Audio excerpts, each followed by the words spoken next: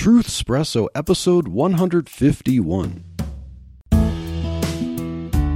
Hi, this is Daniel Minnick, the host of the Truthspresso podcast here on the Christian podcast community hosted by Striving for Eternity. Christmas is just around the corner, and you still haven't figured out what to get that family member who has everything. Why not try my new book, When the Watchtower Knocks, discussing an encounter with Jehovah's Witnesses? No, it's not some boring textbook. It's about an actual conversation with those dudes at the door. Learn what they believe by what they actually said.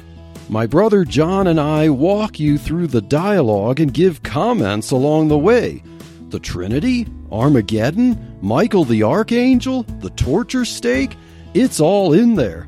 When the Watchtower Knocks is available in paperback for $8.95 and Kindle for $2.99.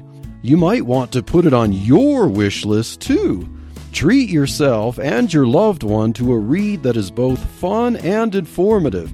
Get When the Watchtower Knocks by going to truthspresso.com/JW. That's truthspresso.com/JW and finish that Christmas shopping list today.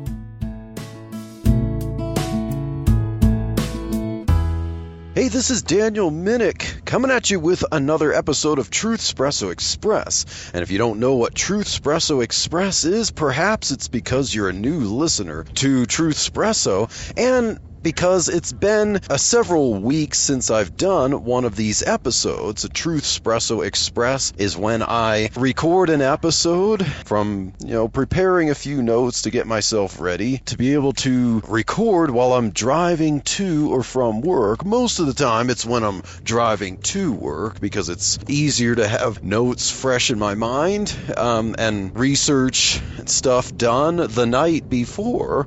And so, this episode of Truthspresso Express, I'm going to talk about a high-profile case that happened recently.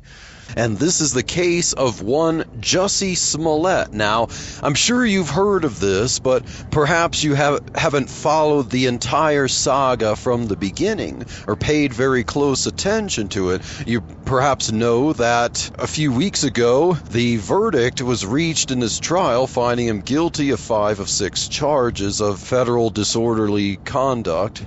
Felony disorderly conduct for staging a hoax, a fake hate crime against himself. And maybe you read articles about that trial, but I want to go back through the whole saga, what led up to the trial, and see if we could glean some lessons from it. And it's going to take longer than one drive to work, so I'm probably going to record on this drive to work another one, combine the two together and make one longer episode. So, who is Jussie Smollett? Well, he is half black, half Jewish, and a gay guy. And so, given who he is there as far as his ethnicity and as far as his life choices in this particular culture now, he ticks several intersectionality boxes. And so, it appears, based on the verdict in the trial, that this Jussie wanted to take advantage of that. And this culture today very much values victimhood, and now it is important that justice be done when justice must be served, and that there are to be recognized people who are victims of crimes and that they should be protected. Now, I know Chris Honholtz recently wrote an article about not platforming victims, and I agree with that. We don't take people who will go through an ordeal and put them on a platform, make them authorities to speak and stuff. They need healing, they need counseling. They need protection. They don't need to become an authority and a voice, because, that can lead to disaster. And so, yeah, I applaud Chris Hohnholz for writing that article, and you can read it at slavetotheking.com. Now back to Jussie Smollett. So by who he is, he ticks several intersectionality boxes, which naturally lends himself to being able to be a voice and speak about certain things, about victimhood and so on. And Jussie Smollett didn't grow up in the ghetto. He was a child actor since he was 8 years old. So really, Smollett knew pretty much nothing but celebrity culture his entire life. And he's most known now for his more recent role as Jamal Lyon on the sitcom Empire. Now, I had never watched Empire, never really heard of Empire, and perhaps fleeting when I was trying to watch something streaming, maybe I recall like some kind of ad or, coming up, or to tell you what's to expect next on the next episode of Empire. And, I just think to myself, okay, another one of those sitcoms that I really don't understand what draws people in. I since like Family Matters and stuff like that, I haven't really been involved in sitcoms. They just don't interest me. It seems like there's just often way too much smut, way too much politics, trying to glamorize life that's not very productive or faithful to, the family and stuff like that. But nevertheless, oh yeah, he was a child actor on the movie The Mighty Ducks. But yeah, so I'd never heard of Jussie Smollett, the name. I'd never really heard of Empire, knew anything about it, other than perhaps an ad at one time. But on January 22nd, 2019, the ordeal, the saga starts, where he received a letter in the Chicago office, the Chicago studio, where he would do some filming, and this letter had this kind of a childish-like drawing of a stick figure hanging from a tree and having a gun pointed at his head, and it had some letters cut out like from a magazine put together to spell a message, and it basically had a threatening message against him, kind of calling him names, trying to say that his life was in danger, and the return address had in all caps MAGA, so all you people who voted for Trump, you are all likely someone who could have sent this letter threatening him because of who he is, you're all like this, okay? That's what the letter seemed like. Somehow someone wanted to make known that he was a big supporter of Trump, and that he was also of such a caliber of racist that he would threaten him because of that he's black and gay. So then a few days later, about a week later, January 29th, I believe it was, so Jussie then reported an incident to Chicago police that he was the victim of a hate crime. So basically, most likely the ones who sent this hate crime, this hate-filled letter to him, threatening him, made good on their threat. And so this incident happened during really the coldest day of the year, during a polar vortex at 2 a.m. This early Chicago morning on January 29th. And Jussie Smollett said that he was hungry and he went to the store to get some eggs, but the store was closed, and so he went to a Subway, because Subway's open 24 hours a day, and he went to get a tuna sandwich. And so he got the sandwich, and then some voice yelled out, with racial and homophobic slurs, hey, Empire, aren't you that guy from Empire? And then he went to, hear what the matter was, and he found himself at an intersection by an alley there with being attacked, and he couldn't really get good looks at the guy. What he claimed was first one guy attacking him, and as he's being attacked, then he looks down and he sees that there's some rope around his neck, and the guy is saying, this is MAGA country, and and they're wearing red hats, and they also pour some chemical substance on him. He feels that, and it smells like bleach, so they're trying to, they're really hating the color of his skin. They're pouring bleach to bleach his skin lighter, and they're gonna hang him, getting ready to hang him, beat him up. But he, according to what he told the police, he managed to fight his way out, and as he was fighting, he saw them run away and noticed that there were two of them there. So what's interesting about this incident, because as police came after this, he called the police. Well, he delayed a little bit, which was something the police were wondering about, and as he was interviewed later, he tried to explain. Police entered his hotel, and they noticed him standing there kind of nonchalantly with this really thin kind of rope around his neck, and he kept it on. He didn't take it off, he kept it on. And he explained later that he kept it on because he wanted the police to see clearly what had just happened. So he took the police out to the area to show them and explain to them what happened, and he also noticed and pointed to the camera and saying the camera that captured it. How convenient. The camera captured the incident, so check the footage. But the police told him the camera's pointing north, so it's not facing the direction that would have captured what just went on.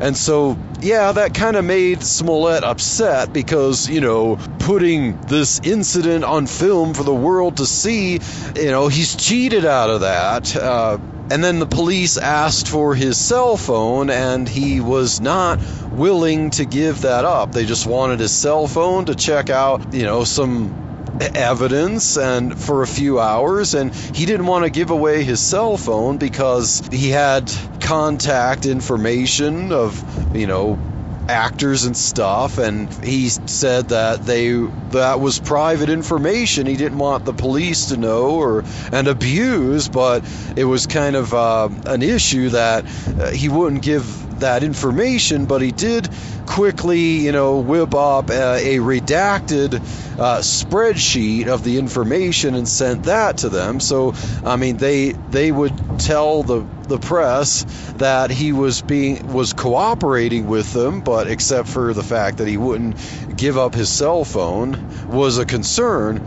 Smollett went to the hospital that night for the minor injuries that he did sustain, and he was let go the next morning.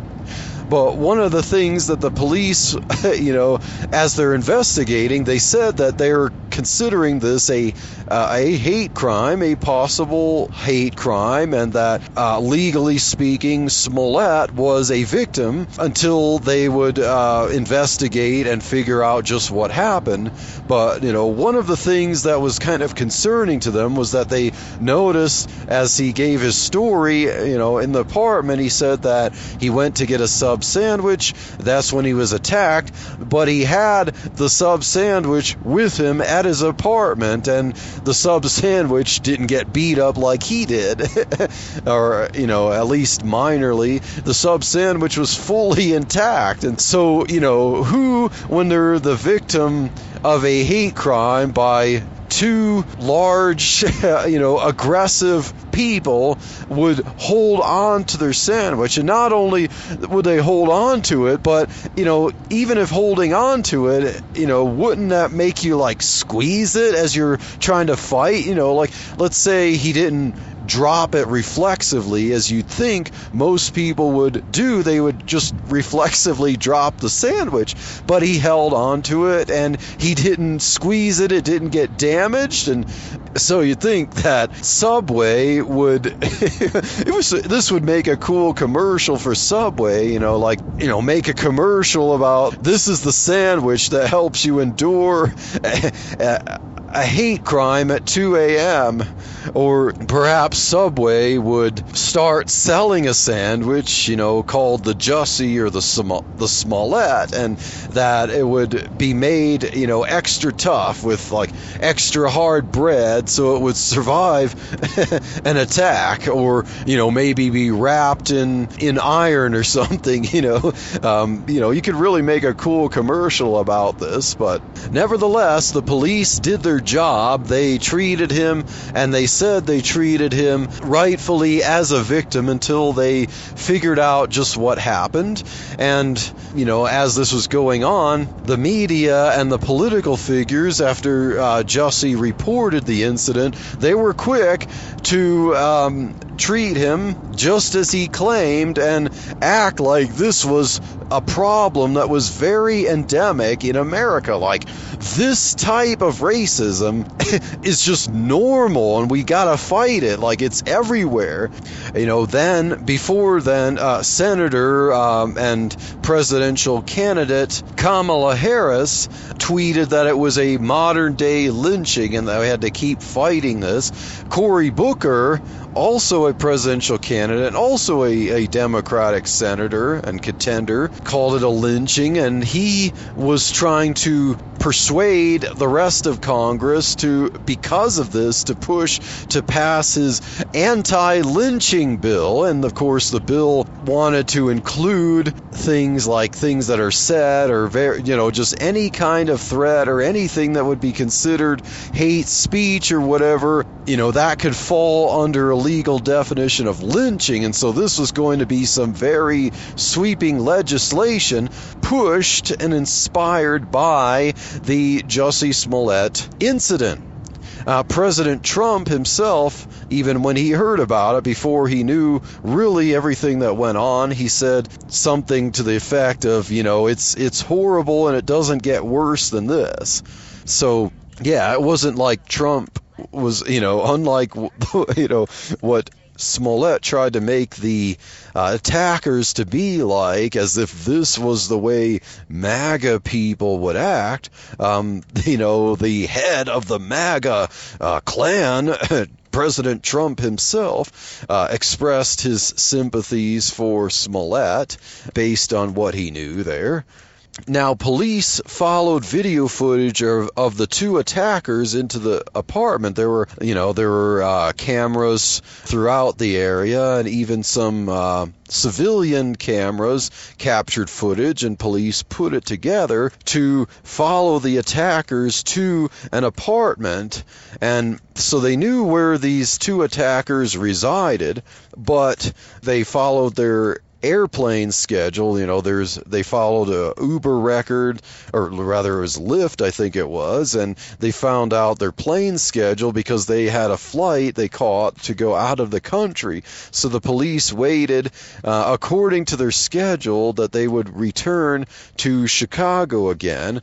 And on February 13th, after these two attackers returned to Chicago and at their apartment, police arrested them, and they found bleach there, and they found other gear there. So police arrested the two attackers on the 13th. And so as this was going on February 14th, which is Valentine's Day, Smollett was interviewed on Good Morning America with Robin Roberts.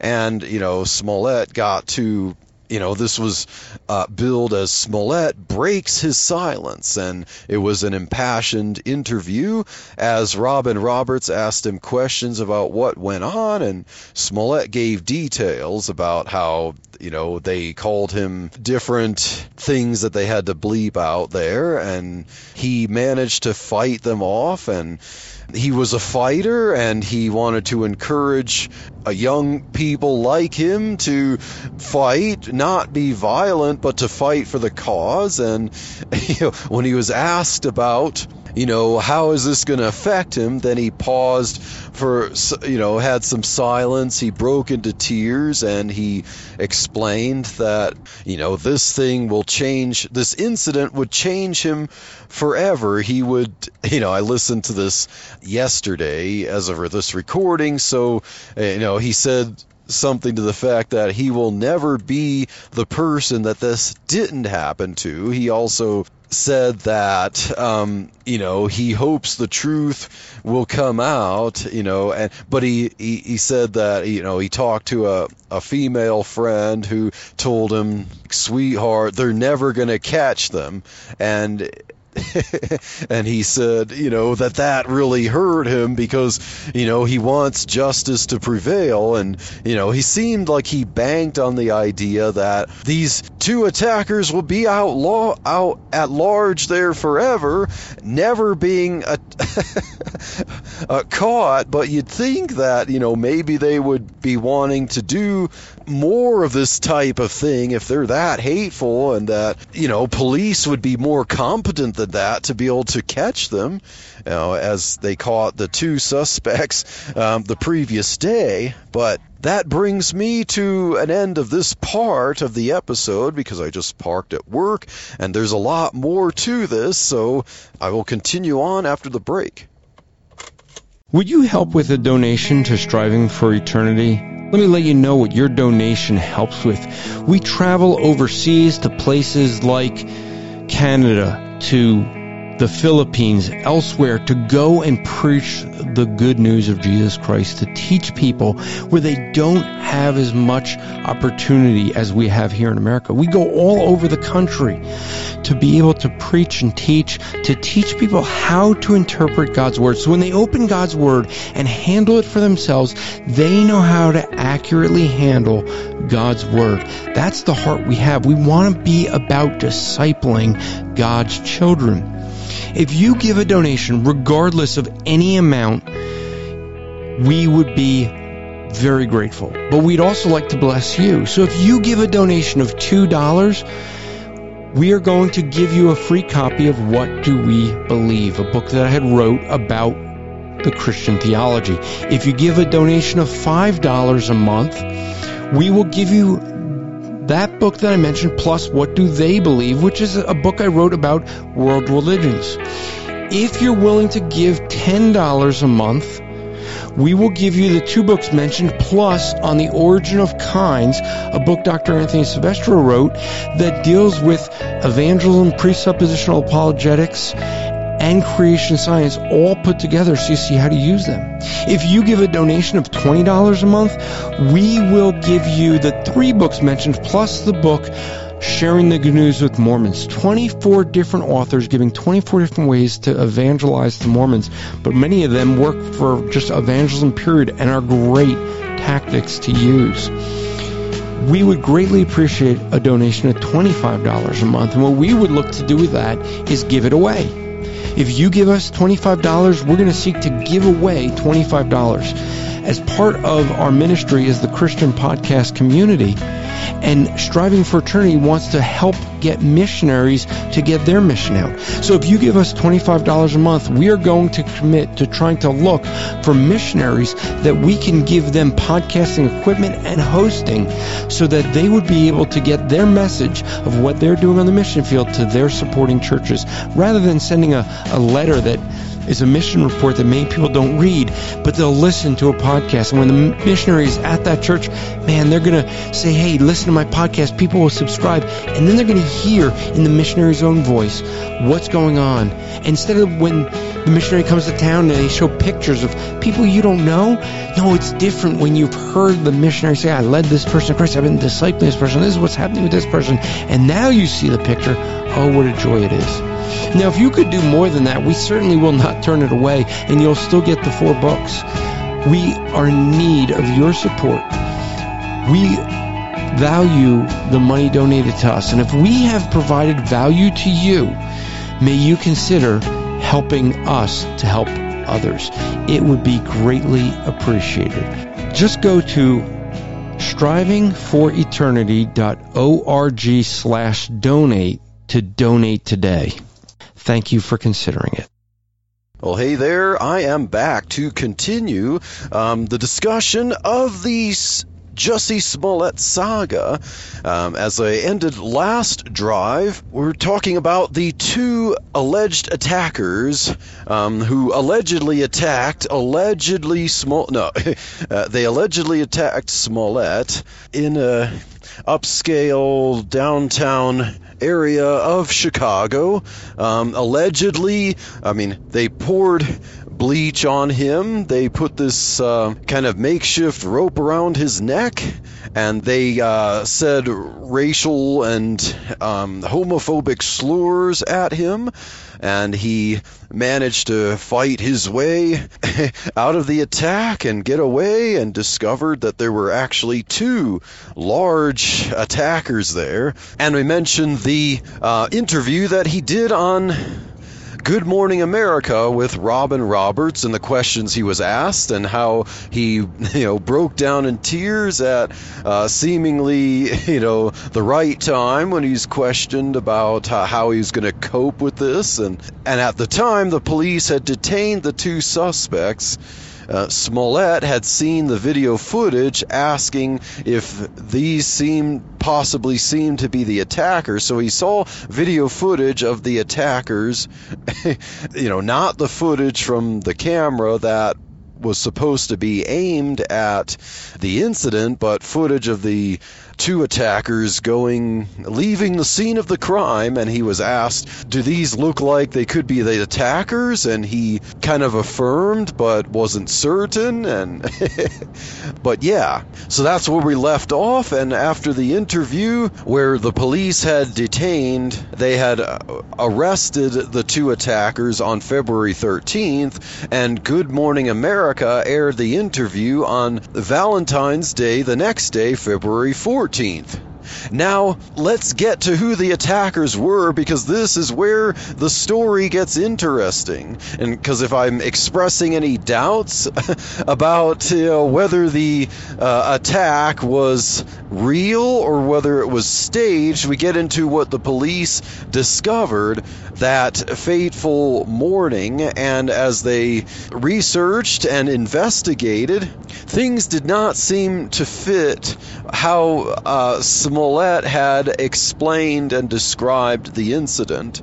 So as police followed the footage of these two attackers, they suspected that what cameras seemed to reveal were two very tall and strong, dark-skinned brothers. So as Smollett described them, they were not light-skinned, they were dark-skinned. And so these turned out to be two Nigerian brothers, the Osundairo brothers, that the camera footage captured. And they obtained, also the police obtained the airplane schedule, and via looking up the Lyft ride that they used, was it Lyft or Uber? I can't remember, but whatever the case, the records were there to trace the travel that these Nigerian Osundairo brothers were doing. And the police obtained airplane schedule. They noticed that the Osundairo brothers, soon after this incident, they were scheduled to go to the Chicago O'Hare Airport and fly out to Nigeria. Now, the police had hoped that the brothers would follow their schedule and go back to Chicago, and they did, because they didn't have any idea that the police were ready for them. So on February 13th, as I mentioned, the police arrested the two Nigerian Osundairo brothers and noticed the container of bleach in their apartment. Now, it's possible that someone can have bleach for washing clothes, but hey, they followed the footage, they followed where this apartment was, and yeah, sure enough, there was a container of bleach that would match, what was poured on Smollett. And these Osundairo brothers were bodybuilders, and they turned out to be friends of Jussie Smollett, or at least somewhat acquaintances, friends, according to what Jussie would describe later on. At least according to Jussie, there was some kind of relationship between him and one of the brothers. But so they knew each other, and these brothers were, or at least one of them, possibly, if I remember, there were extras on the show Empire. So, yeah, they knew each other. So why would these Osundairo brothers, who were friends of Smollett and they knew each other, why would they do this to him? Why would they, friends of Jussie Smollett, who, as he described in his interview, he is not friends of Trump or MAGA people, that they would put on red hats. Jussie denied that he said in his to the police that they were wearing MAGA hats, so that came out, but the footage showed they were wearing red hats, and so the story is that they're wearing MAGA hats because Jussie Smollett said that they said this is MAGA country, in Chicago. That's kind of humorous. So these two Nigerian bodybuilder brothers, friends of Smollett, the Osundairo brothers, as they were arrested and questioned, they tried to hold out a little bit, but eventually at the 47th hour, I believe, the police have 48 hours to detain them. And so I think the Osundairo brothers felt the pressure, and then they confessed to what happened. And what happened was they confessed that Jussie Smollett had paid them $3,500 to stage a fake hate crime. And so, they bought the gear for it, and they spilled the beans there. So within 2 days, so the police recognized that they themselves didn't really commit a crime. They confessed to it. They were pressured into it, and they were really sorry about it. They didn't want to be involved in it anymore and covering it up. And so the police released them without charging them of a crime. So as the police found out, with piecing things together, the brothers got this thin rope from a hardware store that they turned into a makeshift noose.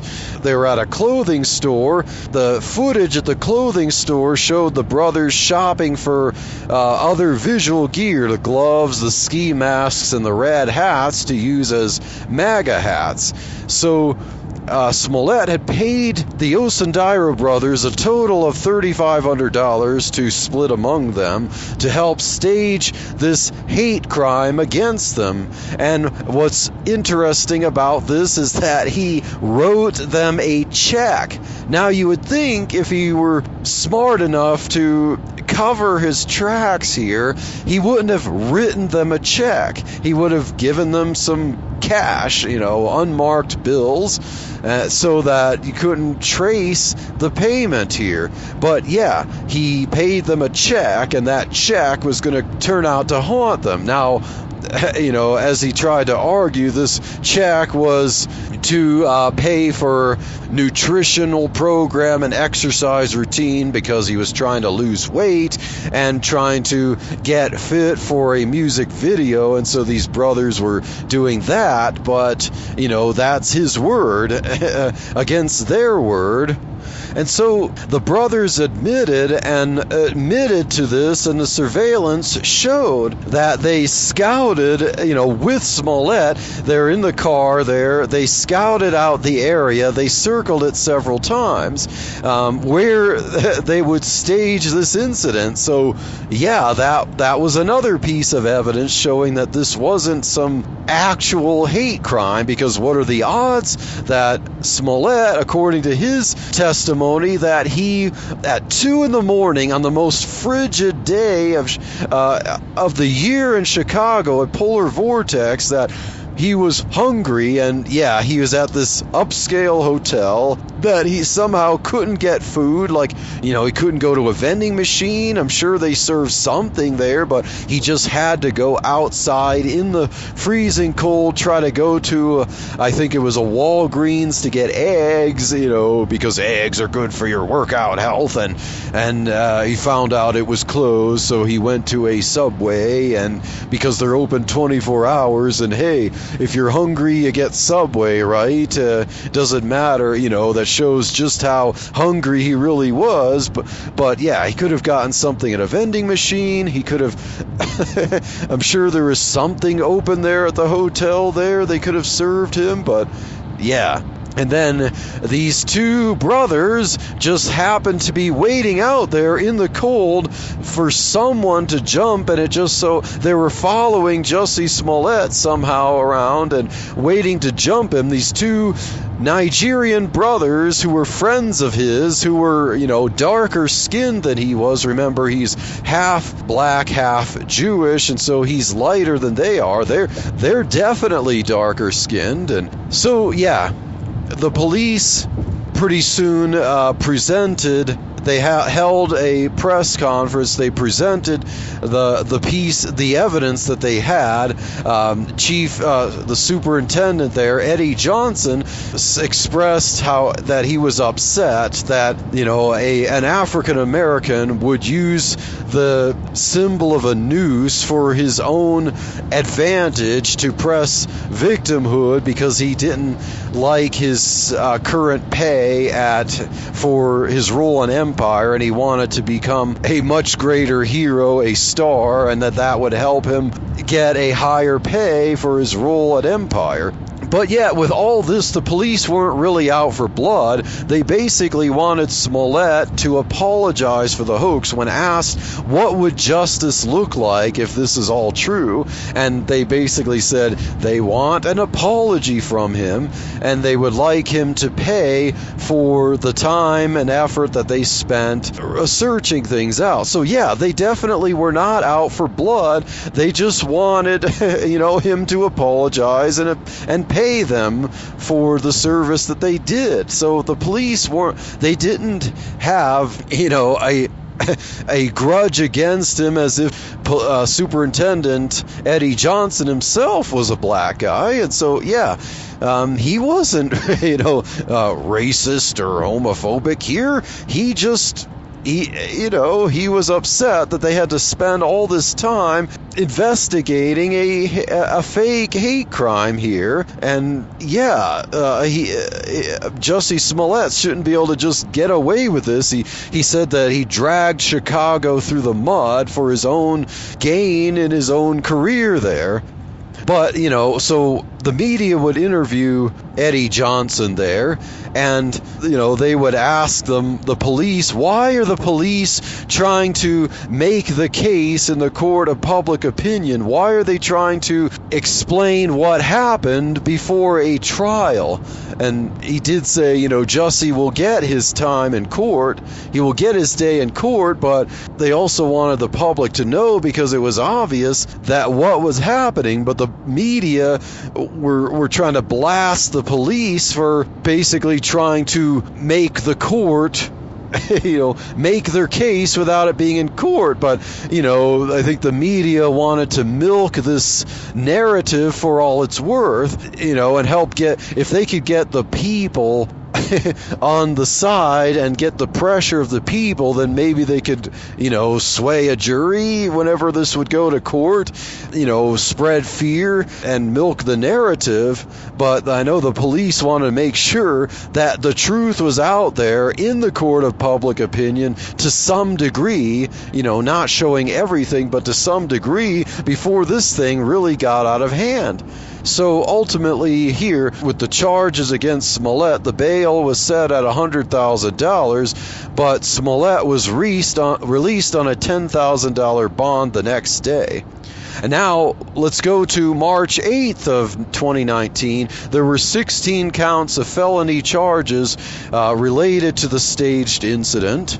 And Cook County State's attorney, who would be supposed to be the lead, attorney handling this, was someone by the name of Kim Fox. But, she recused herself from the case because she said there's a potential conflict of interest because she was somewhat friends with Smollett, but she recused herself, but she didn't do it the right way. She just passed it along to someone else on staff, which wasn't the legal way to handle that. So there were problems with that. And then a few weeks later after this, a seemingly shady deal resulted in all 16 of the charges being dropped in exchange for merely 16 hours of so-called community service. And that amounted to merely working with Jesse Jackson's Rainbow Push Coalition. So yeah, what kind of community service is this? He just gets to do something he would advocate for, basically, helping out, stuffing envelopes, and just, yeah. Didn't sound like much work there, much community service. It just seemed more like something that was up his alley there. So just more political advocacy. Yeah, that's punishment for filing a false police report. And it seemed that there were interests there to allow Smollett to get away with what he had done without in any way scrutinizing the fact that what he had did was file a false police report and to determine legally whether what he did, he was innocent of it or guilty of it. And yeah, there was a lot of people who were upset about this. Wait, this is not how we normally do things. Like, how was he able to get this as a plea bargain and be able to get away scot-free? And he didn't even have to admit in any way that he was guilty of it. And so, after the charges were dropped, he was quick to make a statement in the media that he was completely innocent as the driven snow. And Mayor Rahm Emanuel and Police Superintendent, I mentioned before, Eddie Johnson, neither of these two were happy about it at all. Rahm Emanuel said that it was, I believe he said it was like a whitewash of justice. And yeah, so then the FBI eventually began to investigate, why the charges were dropped. And they were investigating the letter that Smollett had sent earlier, or the letter that came, and whether Smollett had sent that to himself, which was, of course, highly likely. The police then, after this whitewash of justice, they were mentioning that they were considering sending a bill to Jussie Smollett for the, just send a bill that he had to pay. Like, if they can't get something, they want to send the bill, and if he paid that bill, that would somewhat maybe be a de facto apology, but the bill, if I remember, it was over $100,000, probably like $130-something thousand. Yeah, but Smollett had no intention of doing anything at all that would in any way indicate that he was guilty of anything at all, which would, of course, leave plenty of questions unanswered, and he was happy with that, and he seemed to be happy with his alleged attackers, never getting caught, never getting away with whatever. He didn't seem just like he was interviewed. He wanted the truth to come out, but all he seemed to care about was that he was not in any way declared guilty, and he didn't seem to want a real case of this to go forward. Well, that brings us to the end of this, because I'm parking at work here, and so that means I'm going to have another part of this driving. I'll try to get it driving from work today. I wasn't able to get this part yesterday driving from work. I just wasn't quite ready for it, but stay tuned for the next part after this break. My name is Andy Olson, and I want to tell you about Echo Zoe Radio. Echo Zoe Radio is a podcast outreach of Echo Zoe Ministries. Every month, I find a knowledgeable guest to talk about an important and interesting topic that affects the church today.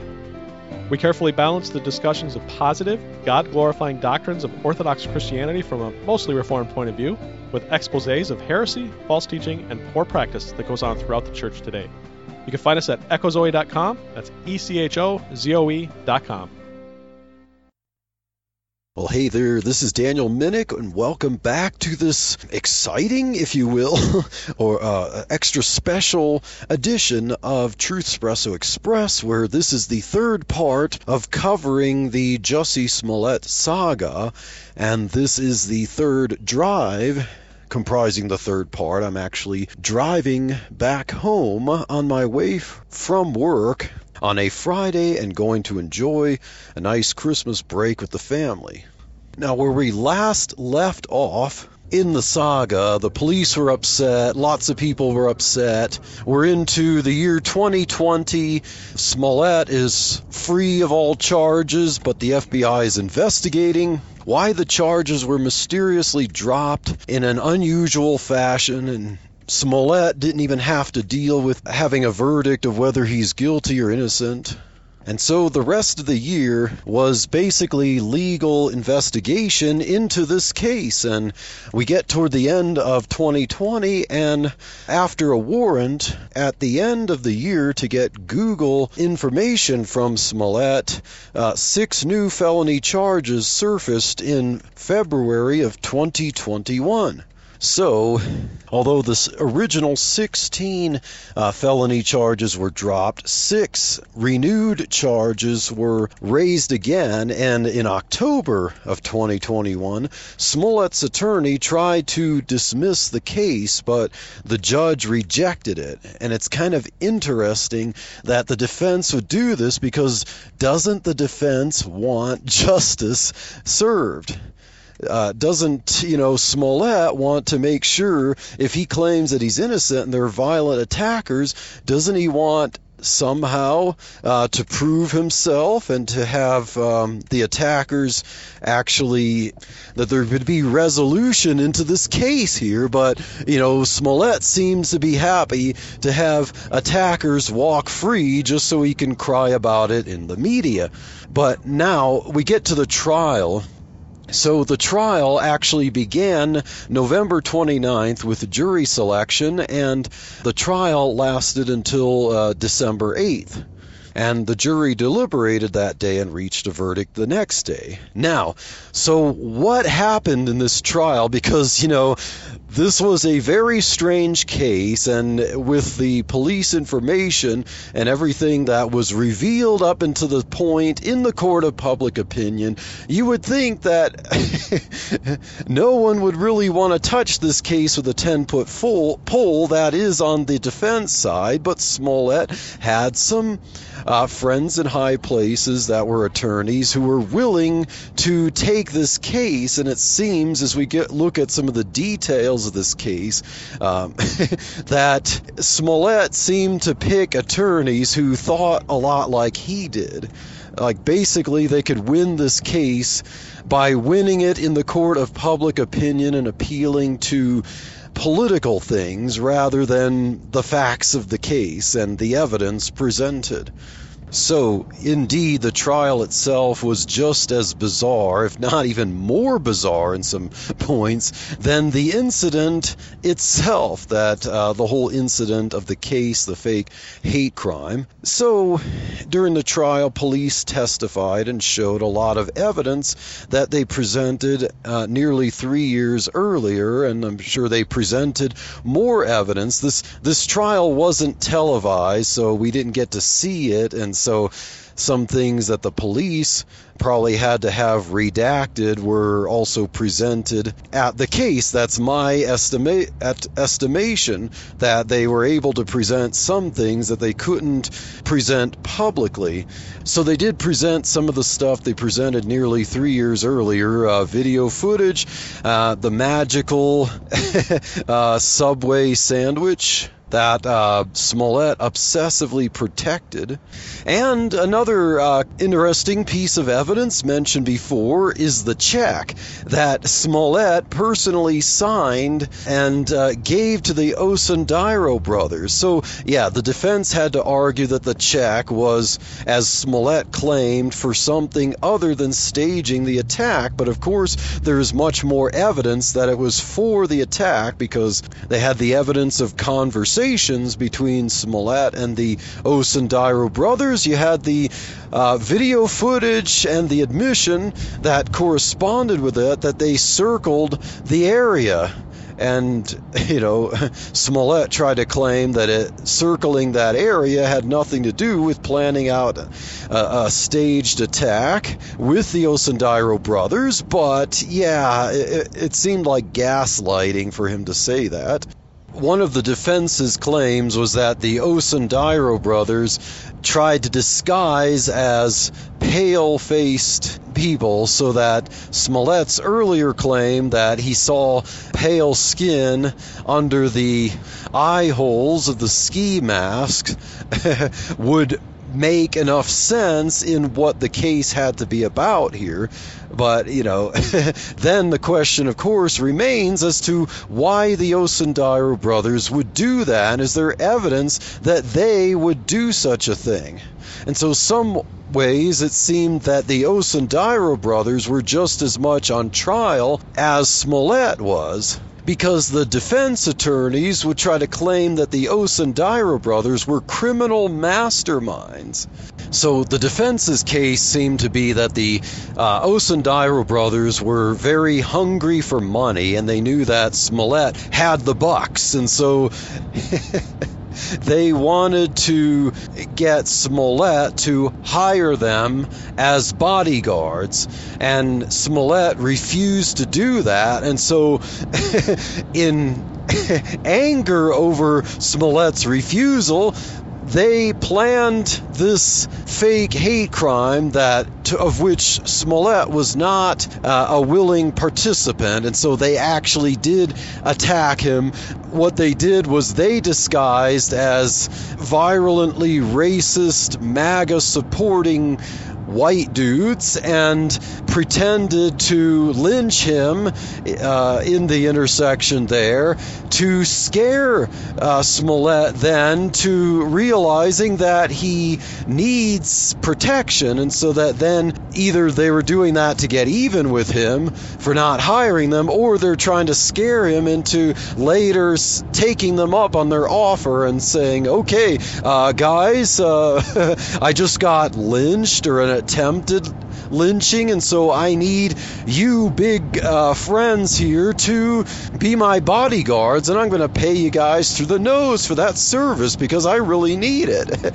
So yeah, that was basically the defense's position, as untenable, as cartoonish as it was, without any evidence. It was just basically an argument of, well, this could work with what has been presented, but there's no evidence, there's no positive evidence of it. It's just a plausible theory. While as the evidence overwhelmingly suggested that Smollett paid them to stage this attack with the surveillance, the check, the sub that survived the defense's position didn't in any way explain why the sub sandwich survived the slings and arrows of a lynching. I do have to give the defense props for taking the case and conjuring such an explanation, even if it is a pathological lie. I mean, you think that there would be some kind of legal penalty for lawyers being able to just lie through their teeth. But I guess it's just a game to see who juries could believe the most, and lawyers are exempt from being able to lie in court. So the most bizarre incident in this case happened when one of Smollett's attorneys, a black woman by the name of Walker was cross-examining one of the Osundairo brothers. I believe it was Olabinjo Osundairo, and she asked him about some comment that was on record of him saying about someone whom he suspected for being gay. It was some kind of insensitive remark about that person, and she was trying to make a federal case out of it, literally. And the judge, Judge Lynn, said that issue that was irrelevant to the case at hand, and Walker believed it was very relevant. So Walker asked for an off-record sidebar discussion between among the attorneys and Judge Lynn. So they took a kind of a break from the cross-examination of Osundairo, and they had their sidebar discussion. And I wish I could have been a fly on the wall to be able to see that, because, that's not available for public viewing, but what ensued after that tells you a lot about what possibly happened there.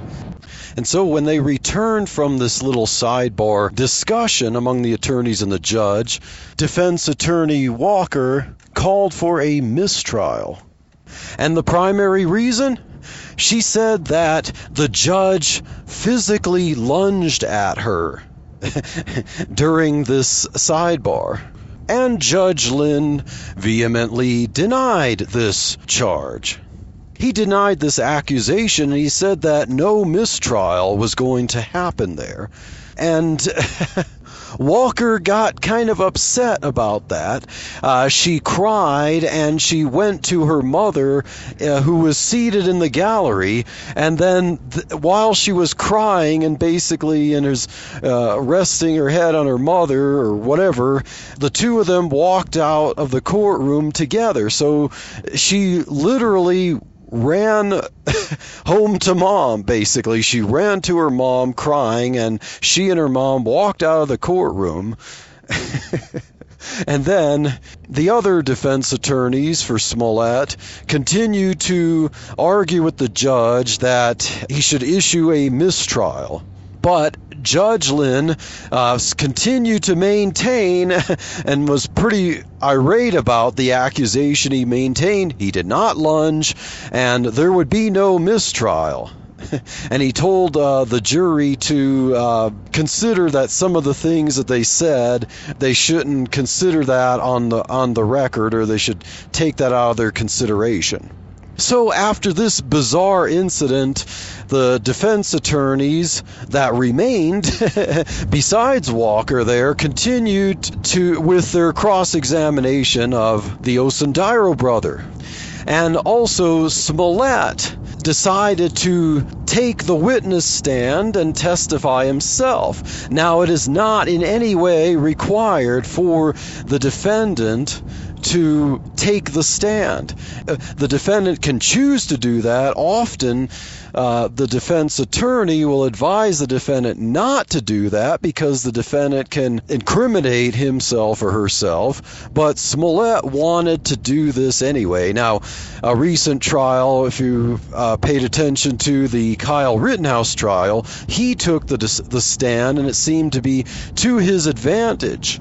But Smollett probably had another reason for doing this, because this was another performance. He's an actor, and he wanted to get some stuff off of his chest that he knew none of the attorneys would say with their legalese.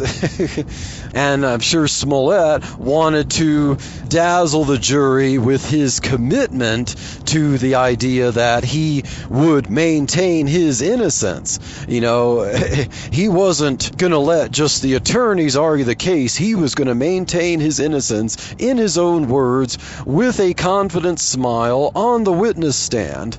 But all in all, it seemed only to make his case worse. But to Smollett, it would be an opportunity to perform. He flippantly talked about taking drugs and doing lewd acts with one of the Osundairo brothers. He also tried to score a point when the prosecutor was reading to him and asking questions about some of the private messages and Instagram messages and text messages that he had sent to the Osundairo brothers. And, from one African American to another, they will often frequently make use of what's called the N-word. And as the prosecutor, Attorney Webb, was reading these, Smollett told him that he should spell it out or abbreviate it so as not to offend every African American in the room, if I recall that correctly. It's kind of interesting that you have a word like that becomes pretty much the worst cuss word anyone could utter in public, unless it's one African American directed toward another African American. Then it's just casual slang. But so it seemed that Smollett wanted to score points by making a statement like that. So all in all, ultimately the jury ended up deliberating December 8th and most of the day then, and then some of the morning December 9th, when they ultimately reached a verdict that found Smollett guilty of 5 of the 6 felony charges of disorderly conduct and filing a false police report. Now, I was reading some verses, Psalm 62, verses 9 through 10. I was reading those verses, and it seems to speak to this here. When you have this culture that wants to weaponize victimhood for political gain, for career gain, based on who you are and not facts, and God is a God of truth. God says, let us reason together. Jesus says, I am the way, the truth, and the life.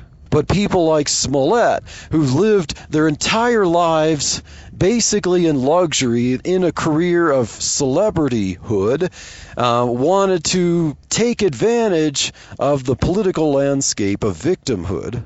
But unfortunately for Mr.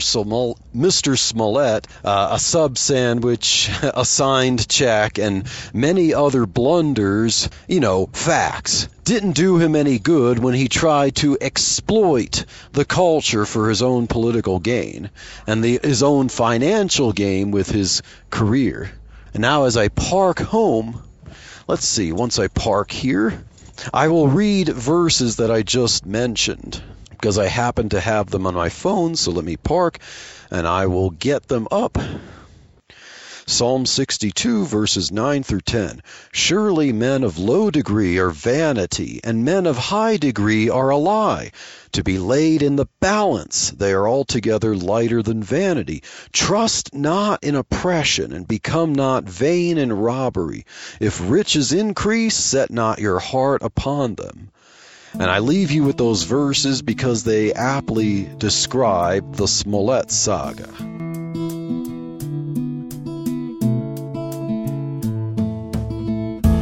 Thank you for waking up with Truthspresso. Good morning, and God bless your day. Hey friends, Daniel Minnick here again. If you liked waking up to this episode of Truthspresso, I would really appreciate it if you would rate it on Apple Podcasts, Stitcher, or whatever application you use to listen to Truthspresso.